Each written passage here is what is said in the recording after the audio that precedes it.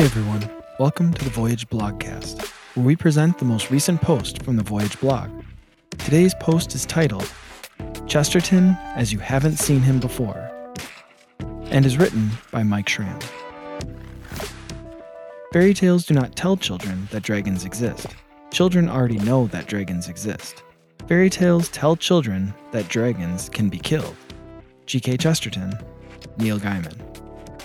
I promise this post is not one big stick in the mud or another case of the internet saying, well, actually, but the often cited quote above was never actually said by Chesterton. It is a quote by Neil Gaiman himself, who mistakenly attributed it to Chesterton at the end of his popular children's story, Coraline. He put the quote in thinking it was an authentic Chestertonism and didn't realize his mistake until the quote had already taken on a life of its own. Gaiman, who has numerous times mentioned his love for Chesterton, would happily concede the quote to him. It is certainly Chestertonian enough. Gaiman has expressed a deep love for and inspiration by the 20th century's Hall of Fame of popular Christian, British, and initialed authors, C.S. Lewis, J.R.R. Tolkien, and of course, G.K. Chesterton. I must confess I am continually tempted to Google Neil Gaiman plus Catholic because of his obvious and subtle sacramental Christian imagery in so many of his works. This is largely helped by his incredible character-building, thought-provoking themes, and seamless incorporation of ancient mythological structure in contemporary settings. There is a reason why one doesn't need to look too far to find some Gaiman adaptation on Netflix, like Sandman in 2022, Amazon Prime Video, like Good Omens in 2019, Stars, American Gods 2021, or even the big screen, Coraline 2009. It is in the Sandman Netflix series, episodes 7, 9, and 10, but based off the graphic novel of the same name, however, where one sees his love for Chesterton move beyond inspiration to adaptation, as he plays a crucial role in the development of the heroine of the Season 1 story arc. This is where I give my disclaimer that Netflix's Sandman is rated TVMA for a reason, and there are definitely mature themes throughout the series. Referring back to my original idea in the post, how the quote was not technically said by Chesterton, but might as well have been. Well, this character is technically not G.K. Chesterton either, in the sense that Gaiman had him come back from the dead to guide our heroine or appear as some sort of ghost, though this would not have surprised me when considering the other actions and characters of the series. Well, he simply goes by Gilbert and refers to his enjoyment of reading Chesterton as if they were different people. It is quite clear in his dress, demeanor, and personality that this character is meant to be a carbon copy of, quote, the apostle of common sense.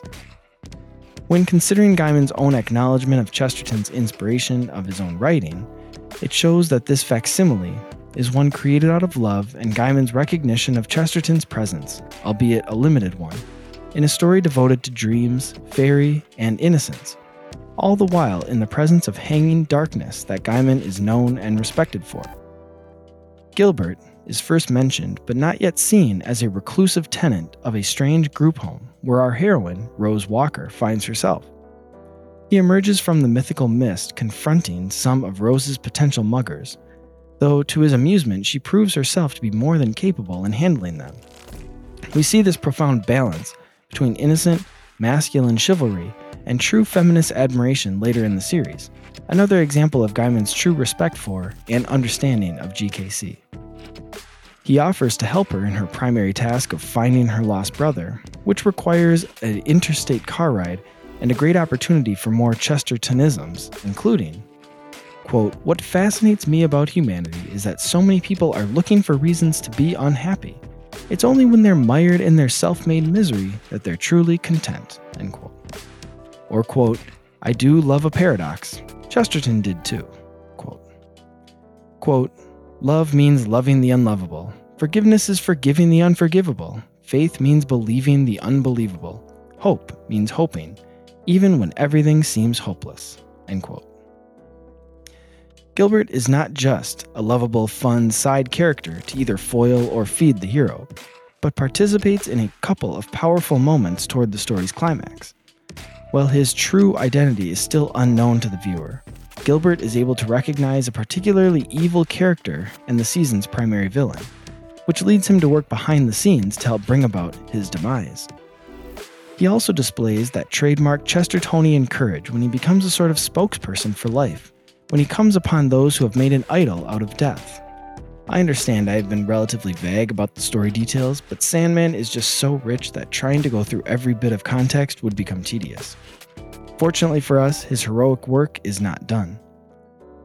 It is later revealed that this Gilbert is actually a manifestation of Fiddler's Green, a specific section of the infinite world of dreams. Like I said, Sandman is rich with a lot of context, who took on this jovial human form in order to better serve humanity. Knowing Chesterton's propensity to portliness, one has to laugh when Gilbert says, "I was not a person, I was a place." Indeed. He is given high praise by his master, Morpheus, the king of dreams, who calls him the heart of the dreaming. When called upon, he heroically offers his life for Rose. He's unable to, and fortunately not required to, but he still gets chivalry points again. Finally, he gets the highest compliment of any character from a writer by being gifted a long, dramatic soliloquy about the importance of dreaming, stories, and humanity, which illustrates one of the most important themes of the show, that the universal aspects of humanity, our dreams, our desires, our deaths, are meant to serve us and our ultimate purpose to love. If you are a fan of any of G.K. Chesterton's writing, either his fiction or non, you will love his true-to-form depiction in Sandman, even if he's technically not really Chesterton himself. This has been the Voyage Blog-cast. I'm your host and editor of the Voyage Blog, Mike Schramm, encouraging you to subscribe to the Voyage Blog to read or listen to all past and upcoming posts to find the true, the good, and the beautiful in literature, comics, and popular culture.